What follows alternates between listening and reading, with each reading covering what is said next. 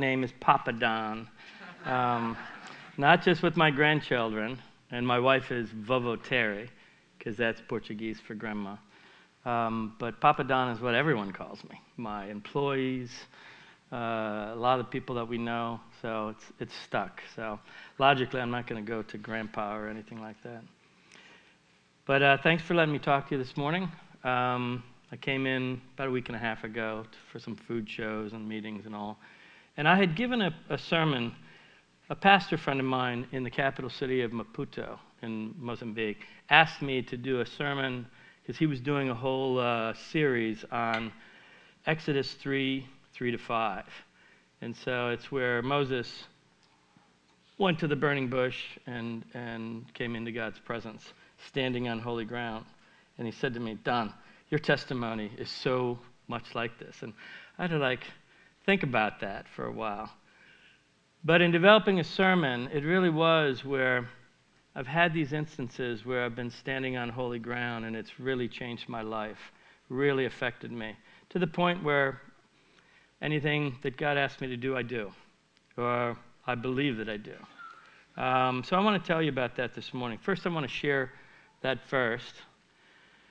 So it's when Moses thought, "I will go over and see this strange sight, why the bush does not burn up." And when the Lord saw that he had gone over to look, God called to him from within the bush, "Moses, Moses." And Moses said, "Here I am." "Do not come any closer," God said. "Take off your sandals, for the place where you're standing is holy ground." And we all know that story. We know that Moses was given his calling and everything. So this morning, I just kind of want to share with you what I feel standing on holy ground is from my testimony. And I believe it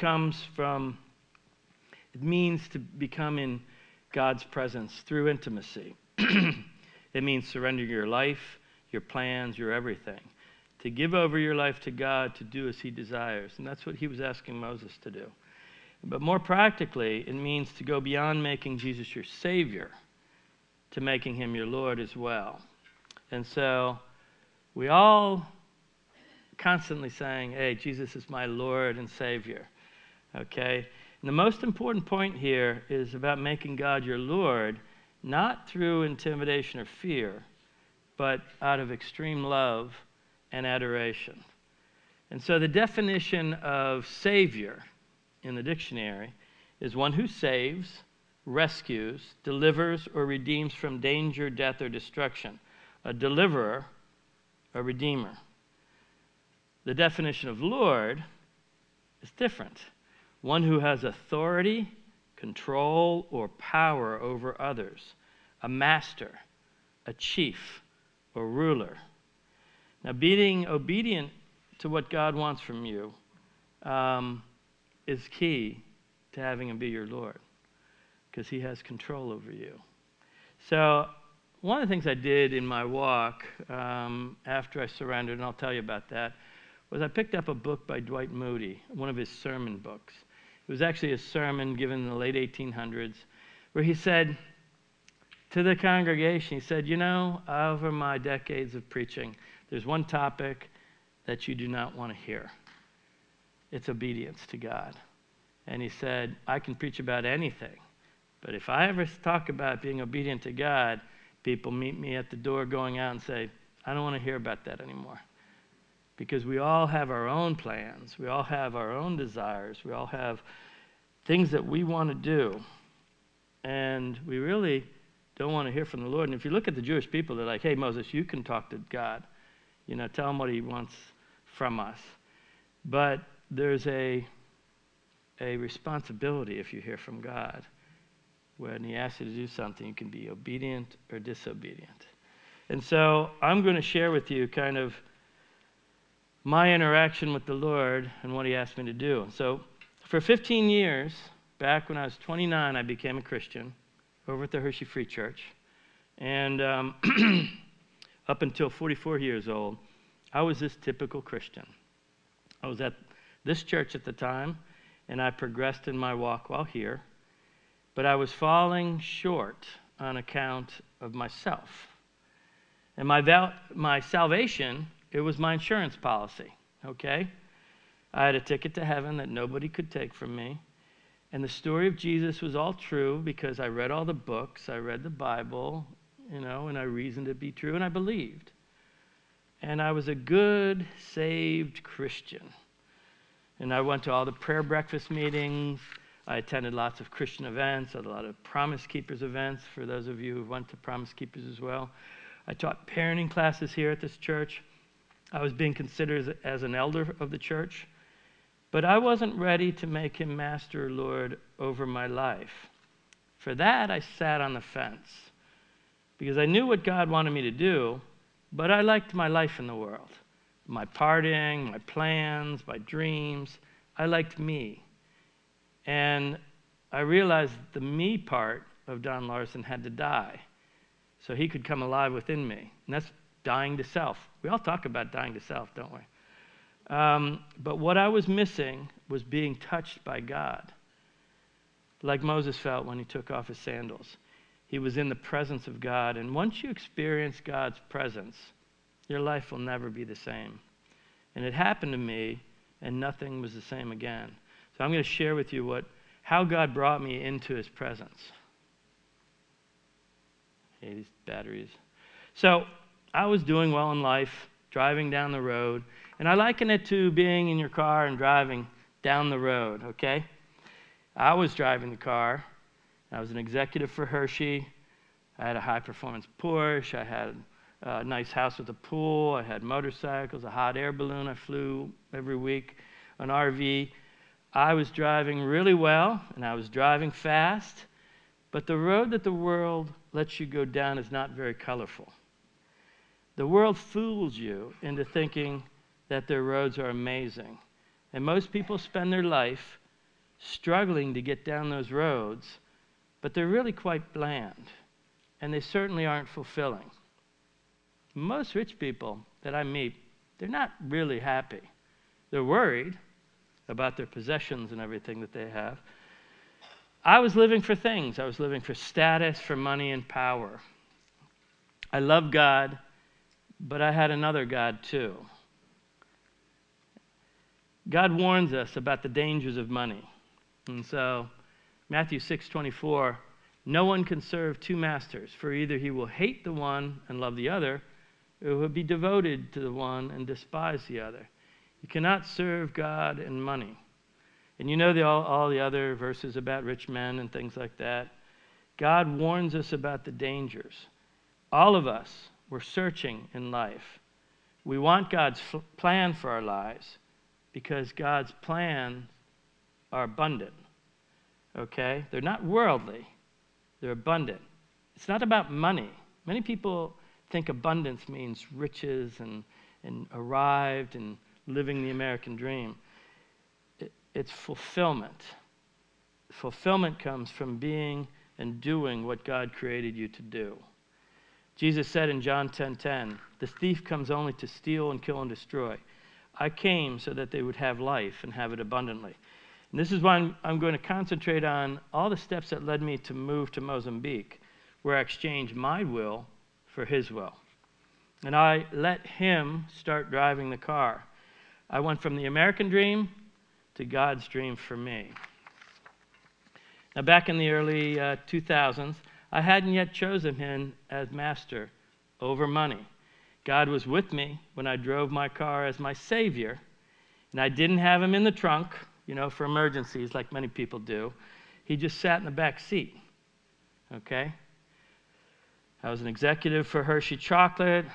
I was very successful, but God kept tapping me on the shoulder for years in the back seat, wanting me to let him drive the car. It was like a nagging thing. Tap, tap, tap. I turn on, shh, hey, I got things under control. Thank you for blessing me. I'm doing great in life. Appreciate you in the car, Jesus. He had a plan for my life, but I wasn't listening to him unless it agreed with my plan. And then I came to a service at Mike. It was over at the Rutherford School. We passed out these little planks of wood with Matthew 6:20. He gave a sermon that was a tool that God used to nag me, because that plank, my wife took a picture of that this morning. Yeah, it was, I think, no, it was yesterday.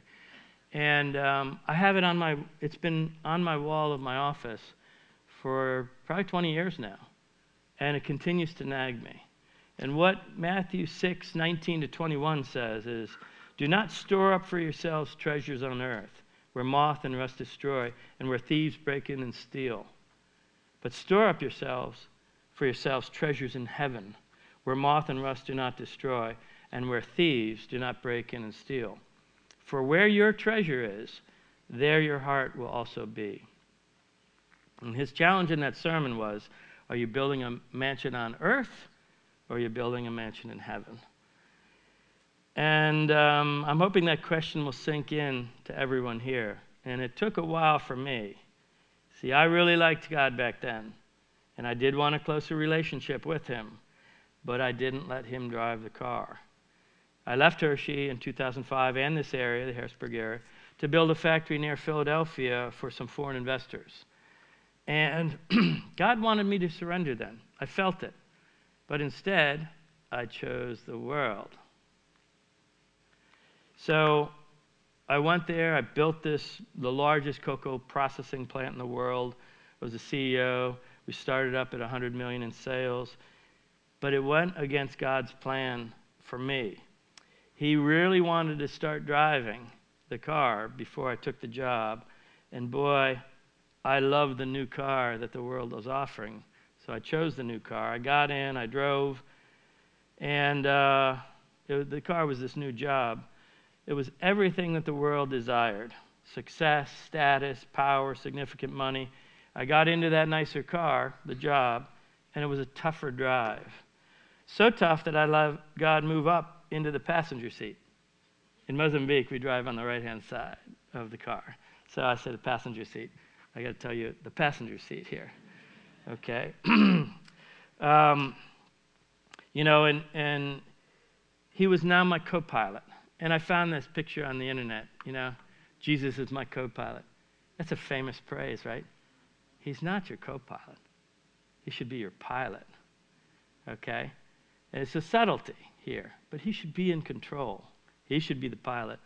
You should really be in the back seat, enjoying the ride. So he was now my co-pilot.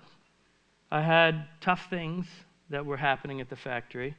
There were tough unions coming in. I was dealing with the government on environmental stuff. The investors were asking me to do illegal things, and I didn't do the illegal things. And I stopped the investors from doing them. I stood my ground, and I did what was right in the eyes of the Lord. And it was really tough. I needed God in the front seat with me because my journey was tough. And I began to realize that the drives were always going to be tough from now on.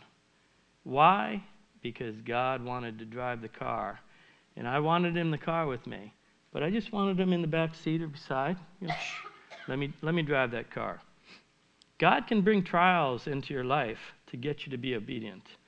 And in 2007, the factory was so successful that the investors sold it without me knowing, to the largest chocolate maker in the world out of Switzerland. They didn't need a new CEO, so I wasn't moving to Switzerland. I got called the day before and said, hey, you did a great job, could you go? And so that same week, and by the way, they tried to take my ownership away. I did everything so incredible for them, but they didn't care. They cared about money. They even tried at the end to take the money away from me, the little bit based on what they had made. So that same week, we sold the factory, and there wasn't a need for a CEO.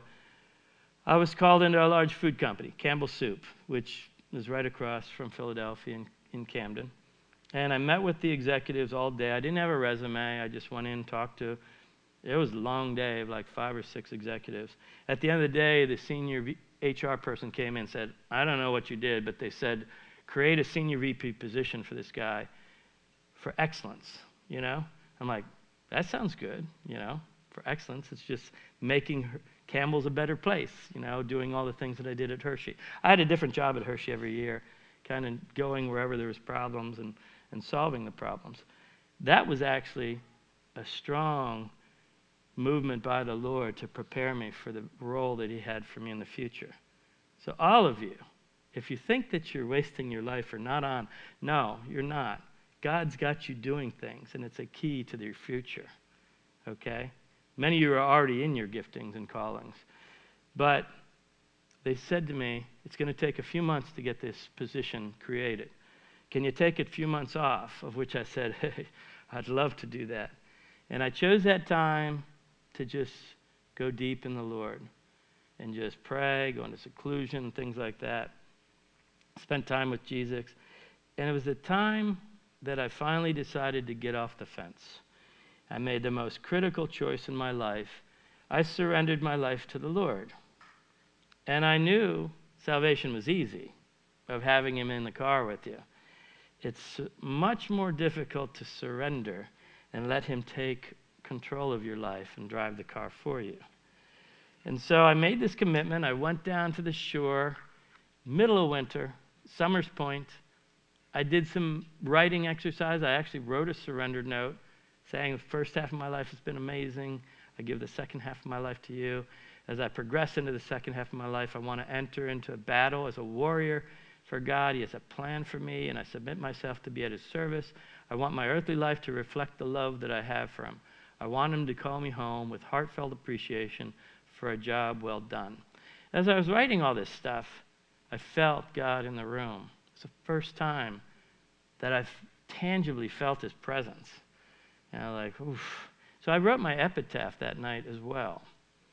And I put that on a tombstone. I'm telling my wife and my kids, I want this on my tombstone, because God and I were in the same room one night. I wrote this, and I think he's going to honor it. So I'm excited that he was able. I spent a lot of time. I said, Lord, can I put great-grandfather?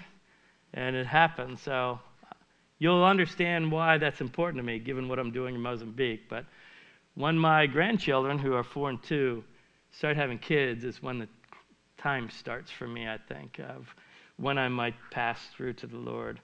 But the main thing was the last. His conviction was to be good soil which multiplied the seed planted by God in him 100 times.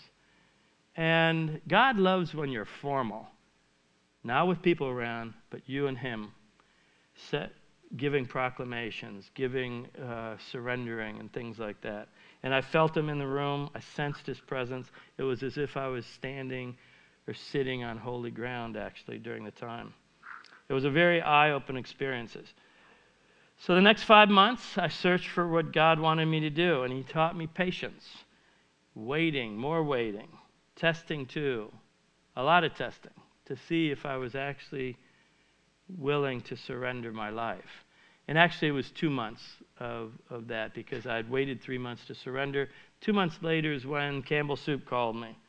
I had started in seminary. I was doing missions projects. But then Campbell's called. It was 5 months it took for them to create the position. They'd completed their promise. They created a senior VP position, which would quickly turn, they said, into a job on the CEO's staff. It was for a lot of money. I prayed, and I turned it down. It just didn't feel right. And when your spirit is troubling you, it's usually a sign from God that you're not to go that direction. So I was fearful of the Lord. And when you have a calling and you don't follow it, I knew that God could make it painful. He made it painful with my last job. And when you think about Jonah, when he didn't do what God asked him to do, he got swallowed by a fish and spit up where he was supposed to go. And I understand that those things can happen. So I turned it down. The food company, the senior executives called me in for lunch.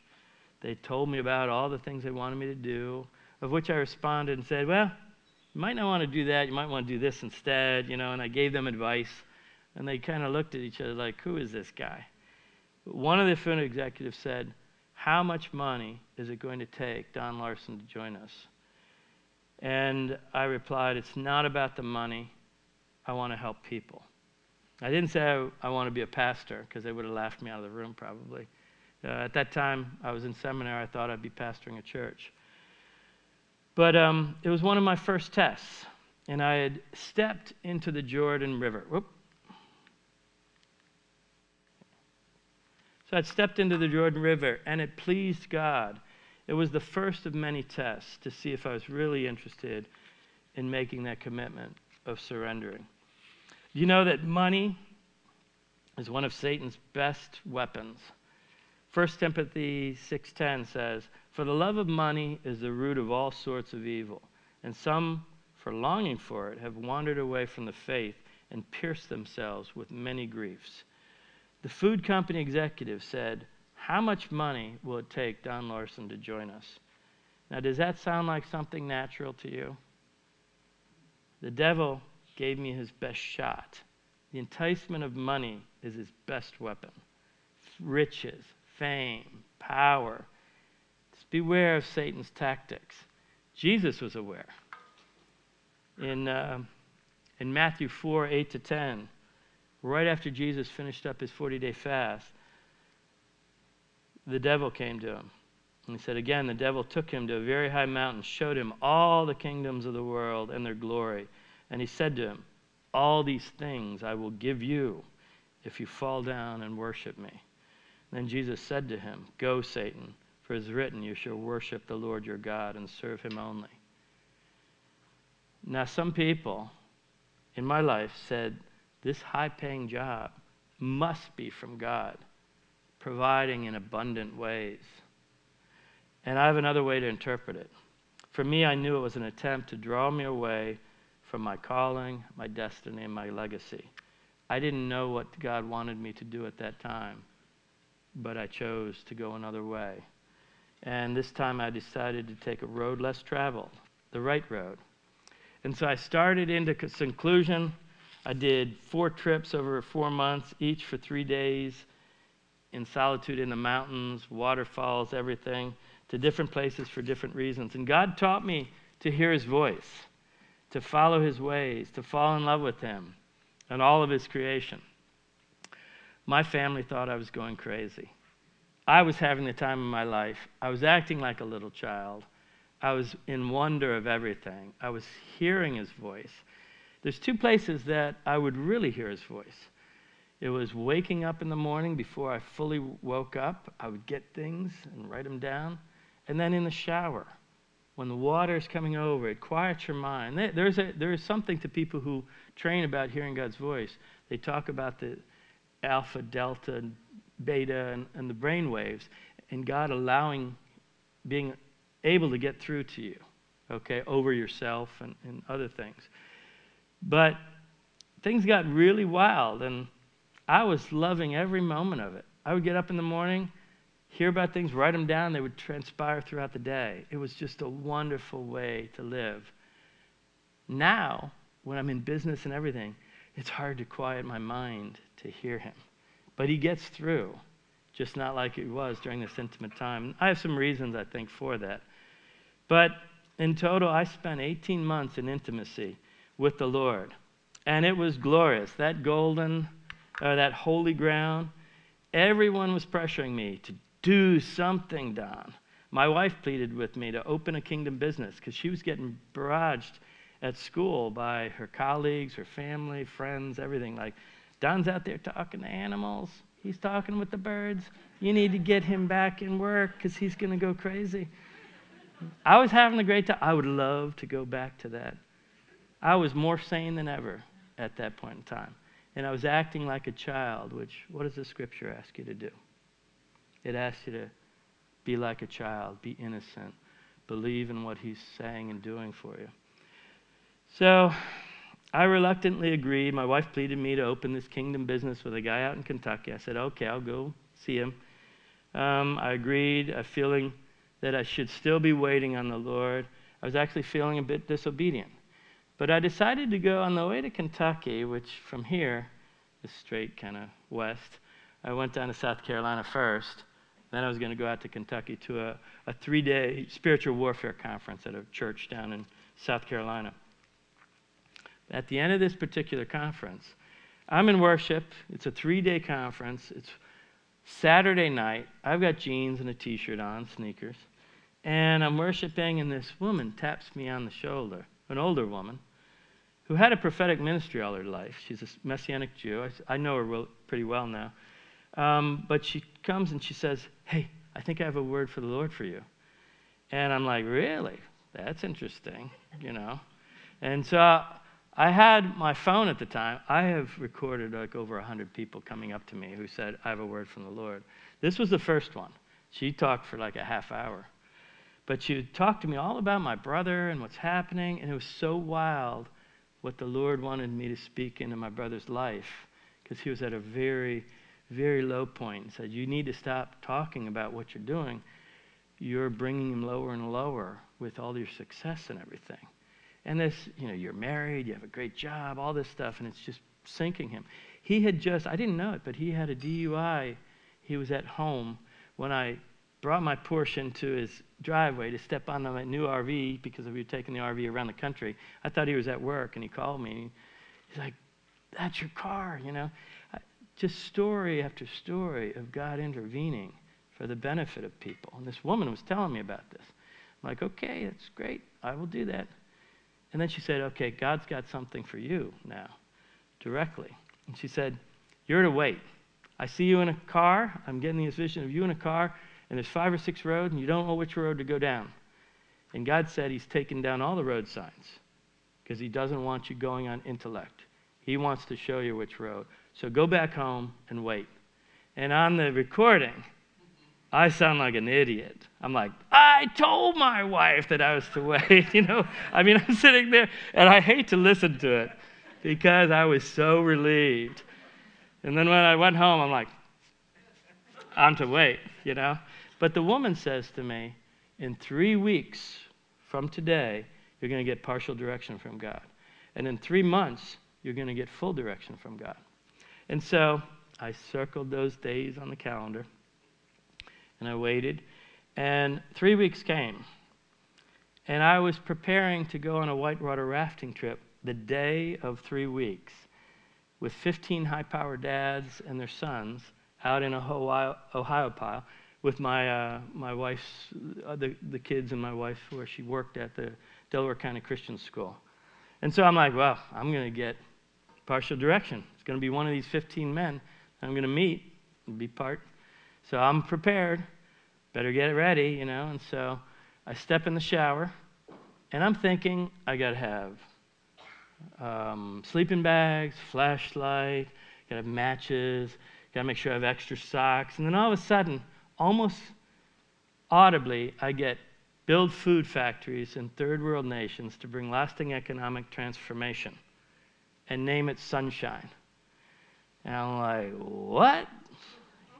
So I get out and I write it down. I'm like, boy, I hope I wasn't hearing that right. Please, Lord, let these men come through on the weekend, and nothing happened. So I came back and I started to say, okay, if God wants me to build food factories in third world nations, how will I do it? How would God want to run a business? And so I'd give a reverse tithe, 90% of the profits I'd give back to take care of the poor, the widowed, and the orphan.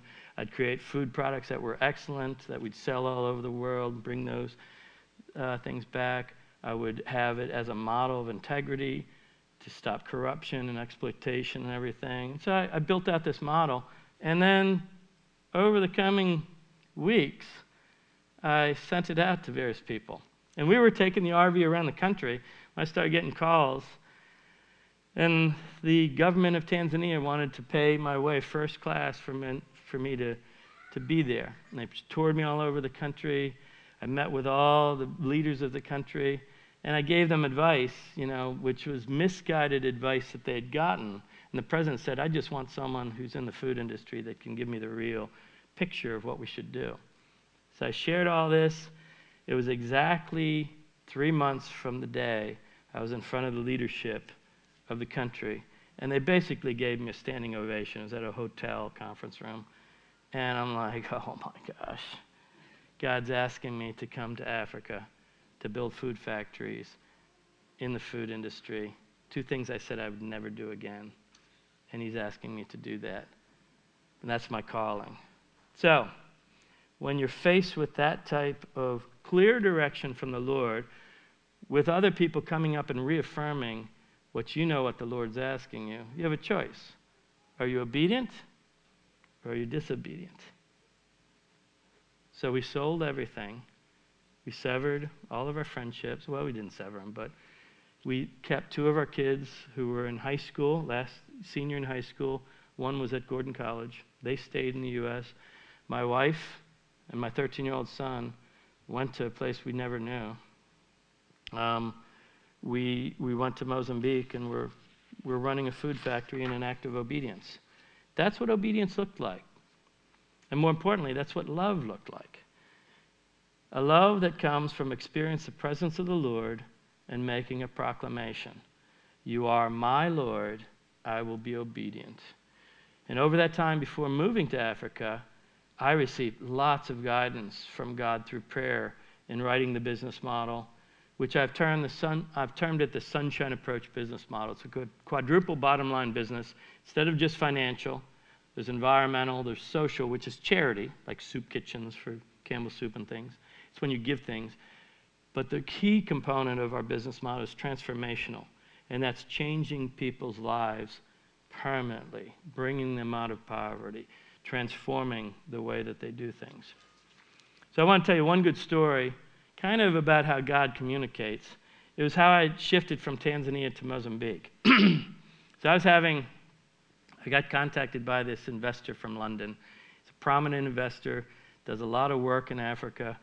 He called me and said, hey, I'm flying into New York. Can I take a train down and just talk to you? I said, sure. I picked him out. We went to a restaurant in Philly. And he just grilled me for 3 hours, just with question upon question upon question based on my experience. And I had a very rich level of experience. So he gave me a headache. I had a piercing headache, and I'm sitting there. And the Holy Spirit says to me, and it's this thought that comes into your mind. I heard, in 10 seconds, this guy's going to say something that's not him. It's me. So I'm like, God knows your thoughts. So I don't know if my count was right. But I started counting down in my mind. 10, 9, 8, 7. And, God's sitting there like, you're not counting right, but I'll go with your 0 instead of mine. Because right at 0, this guy, super prominent, he stops what he's saying mid-sentence, and he cocks his head. Like when you have a dog whistle, and the dog will hear it and go like that, even though you can't. Well, he stops, and he goes, you should really consider Mozambique before you buy that factory lot in Tanzania. And I just smiled, and I said, maybe I will, I got out of there, and I said to a guy that was working with me, I said, hey, look up Mozambique, see if they have cashews and everything, because I had everything planned for Tanzania. And they did. So I bought a ticket to go to Mozambique. I had been planning on going to Tanzania. I said, I'll buy a ticket. If nothing happens, I'll just swing. Tanzania's right next door. I'll just get a plane and go over to Tanzania and continue on. But when I was there, I bought a ticket to spend 20 days in Mozambique. I had no hotel arrangements, no transportation arrangements, no meeting set up, but I trust in the Lord. That was my journal entry. My plane takes off in 4 days when I wrote that. And so 9 days later, I'm in Mozambique, and I journal the following. It's been 4 days since I arrived in Mozambique, and God has clearly arrived before me as a pillar and cloud to open the doors. I have had 4 days of meetings, dinners, sites, and fact-finding that go so far beyond my expectations that all I feel like doing at times is dropping to my knees and weeping in gratitude. Now, I prepared for this flight not knowing what to expect, where I would stay, what contacts I would have, how I would get around, whether I'd be effective, and all these things have been carefully orchestrated to perfection. That was the end of my journal entry. 2 days later, I'm in the truck with the former foreign minister, and he was the health minister as well, one of the most revered men in Mozambique. Knows Tony Blair, knew Nelson Mandela, said he was going to introduce me to Nelson Mandela. He was just blown away with my model. But he took me to his cashew farm, the President Chissano's cashew farm, President Chissano's brother's cashew factory. Then I went to the president's family compound, where I met the president's brother and his mother. Oh, I missed a slide there. So this is his 95-year-old mother, who's out. She has a really nice home. It's out in the middle of the bush. But this was the hut in the back where she was sorting beans with her friends, sitting on the ground. So she pulled me down, and she said, "Come to my country and help it." She said that in Shangaan, had to be translated to me. But I sat there, and I felt like I was on holy ground, that God was right there with me, talking through this woman. And that was kind of a fitting touch to the 20-day trip, where nothing was planned by me, and I just allowed the Lord to orchestrate the plan. Most of my days, I let the Lord orchestrate my plan, because it's so much better than any plans that I can make. And I do make plans, and I think they're the wrong plans. And he just says, okay, when you're ready to come back and let me drive, we'll do that. And that's where things progress in a much better way. The Lord has an abundant life for each of us if we surrender the wheel to him. And that was over 12 years ago, and the orchestration for the Lord, it continues. There are many lessons along the way to make you more like Jesus. There's a lot of trials and tribulations to refine you, to be more like Jesus. And so I try my best to find out what God wants from me. And it's usually to give up something he doesn't like within me. And he wants to transition me more to how he can use me better. And so the road he takes you down can be dangerous, but it's thrilling. And it's safe to be in his car, though. And so on July 29, 2011, my wife, my then 13-year-old son, William, and I stepped onto Mozambican soil without plans to ever return home. We're on the road that the Lord has for us. My 2 children stayed in the U.S. My daughter, who's here, works for the company. My son there works for the company. My wife works for the company as a director of social impact. But soon it will be 11 years in Mozambique. We came to build food factories to bring lasting economic transformation, and it's called the Sunshine Nut Company. You can get the cashews. We're in Whole Foods, we're in Wegmans, we're in Giant, we're in a lot of stores on Amazon. I've done 3 years of QVC. I'm going to start doing QVC television right from Mozambique, selling from there, which is an unusual thing for them, but we worked it out. We do business God ways. We're taking care of orphans and widows and subsistence farmers.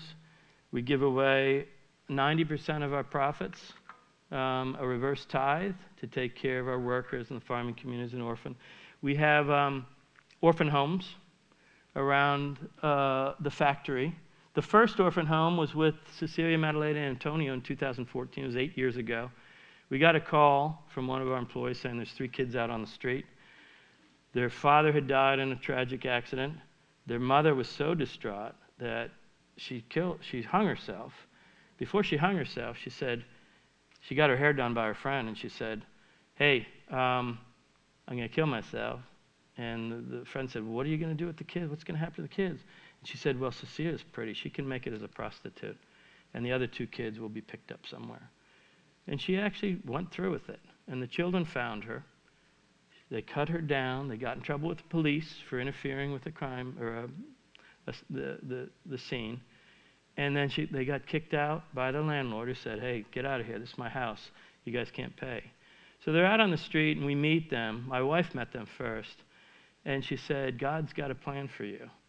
And she said to Cecilia, "What do you want to be when you grow up?" And Cecilia said, "I want to be a lawyer. I want to help people who can't help themselves." And Cecilia is a powerhouse. We put her in one of the best schools, Christian private school. She graduated a couple years ago. Only 1% of the population of kids graduate from high school. So she was part of that 1%. She's now studying law, 2nd year law. She'll be going to Europe, congregating with a bunch of law students from around the world to learn law better. And I just can't wait to see what she becomes. You know, she's going to be a powerhouse lawyer, and she wants to work for the Sunshine Approach Foundation. Little Antonio, he could be a doc, he could be anything. Anytime anyone asks, he said, "I want to work with Papa Don at the factory." I can't wait to see what he's going to do in the factory, because it'll be God, I think, that's moving forward in their lives, creating the destiny and a legacy for them. And what we did lately, now we're getting into the subsistence farming. I've wanted to do this the day I moved there 10 years ago. And God kept shouting, saying, it's not time, it's not time. I tried 3 or 4 times in different parts of the country, got the governors involved, everything ready to go, and nothing happened. So I got the go-ahead last year, and people have been coming into my life that are perfect to do this. And we're doing it in the south of the country. And just in December, I get a visit by Total Energies. So Total Energies is one of the biggest energy company in the world. They're bigger, I think, than ExxonMobil. They're all over Europe. They're all over, you go into Cambodia, you go into India, and they've got in the airport Total Energies, they're advertising everywhere. And they came to me at the factory and they said, we want you to do your Project Sunshine up north where the Islamic insurgency is. This, 4 years ago, ISIS came into the country. They talked to a lot of the local youth who were doing nothing, no opportunity and everything, into kind of disrupting. They've killed 4,000 people in the villages, a lot of them beheaded.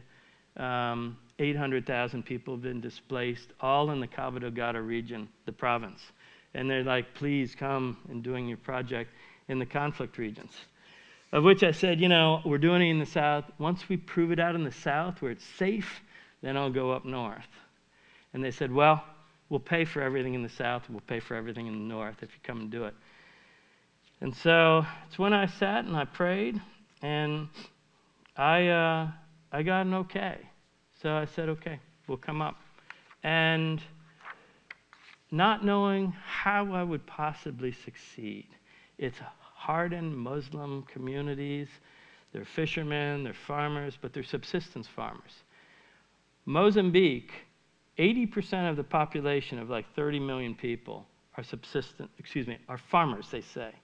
But then they say it's 99.9% of those farmers are subsistence farmers, meaning they're just growing food to survive.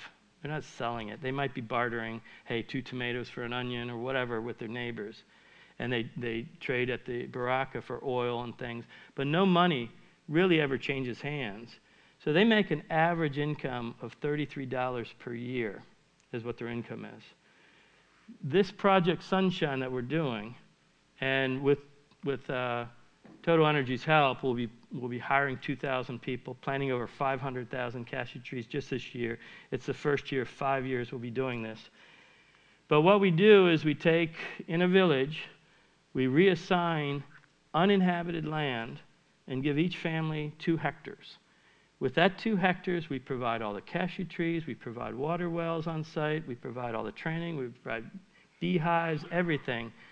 And that 2 hectares will allow each family, when we put a mini factory in the village for them to take and use the equipment to take the cashews out of their shell, they end up earning about $5,000, which is 144 times what their current income is. And it's for people who live in stick walls, grass roofs, mud floors, that's a significant amount of money for them.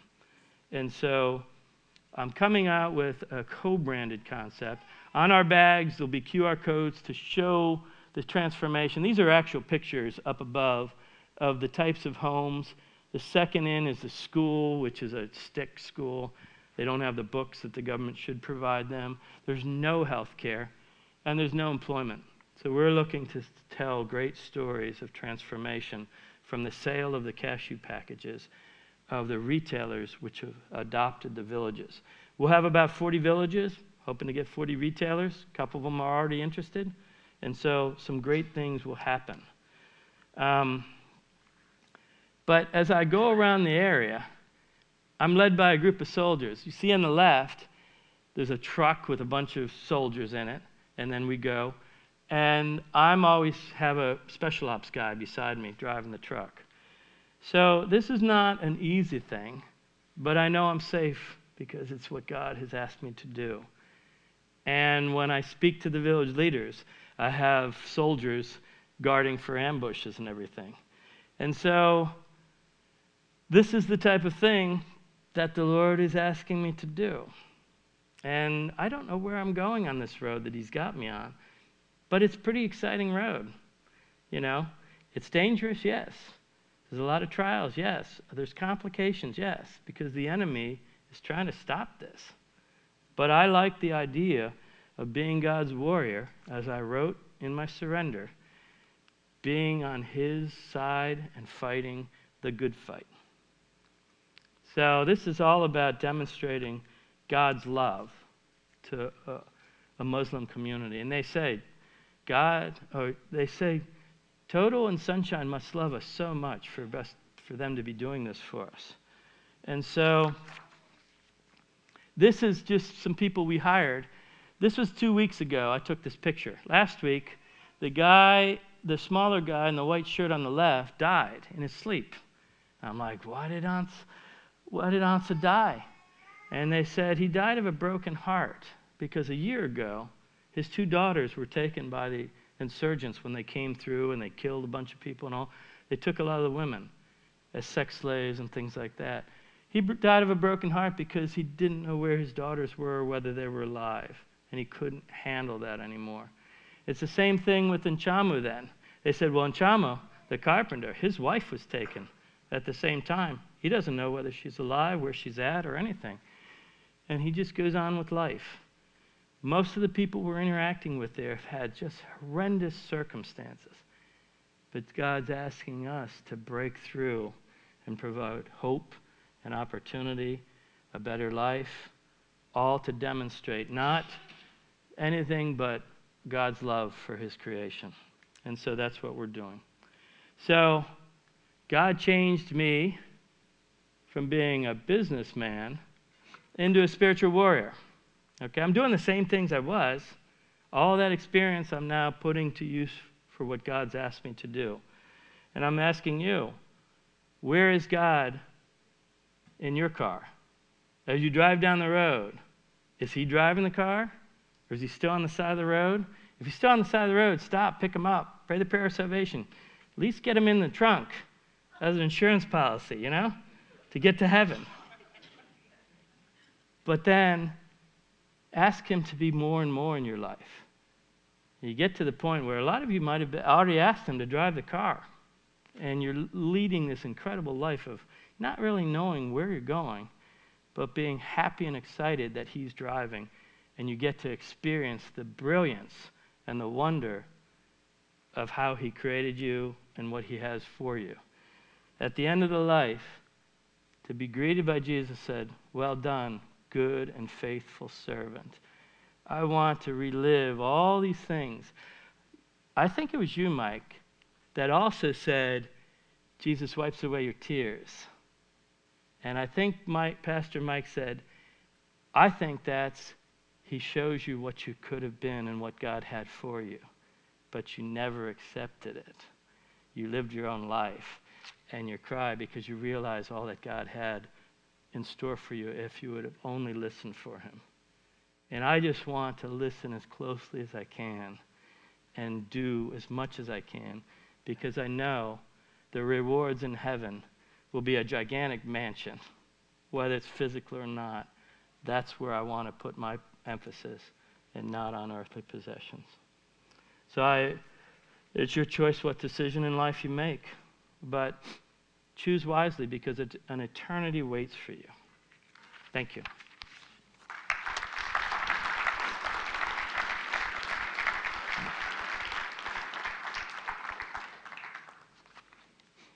Let me pray for you, Don. Thank you for sharing for all 3 services, man. Lord God, thank you for Don and Terry, Lord, for their friendship over all these years, and Lord, for the example that he and Terry and the kids have demonstrated of being obedient to you. And Lord, your calling really is never easy. And Lord, that may be a calling to just be the best mom that we could be, or the best dad that we could be, or Lord, where you just completely transform what we thought was going to happen, and you got us another way. And Lord, I pray for Don and Terry that you would strengthen them, that you would protect them. Lord, I pray that you would give him long life, where on that gravestone it would be able to say great-grandfather. And Lord, we pray for the people of Mozambique. Pray, Heavenly Father, that the work that you are doing through Don and others would, Lord, give them a better quality of life, but more than anything, that, Lord, they might see your Son, Jesus Christ, and they too might confess with their mouth and believe in their heart that you are God and that you have been raised from the dead. And now, Heavenly Father, thank you for these gifts that we're about to receive through this offering. Father, thank you for those who give here in person, who give online, who give through the mail.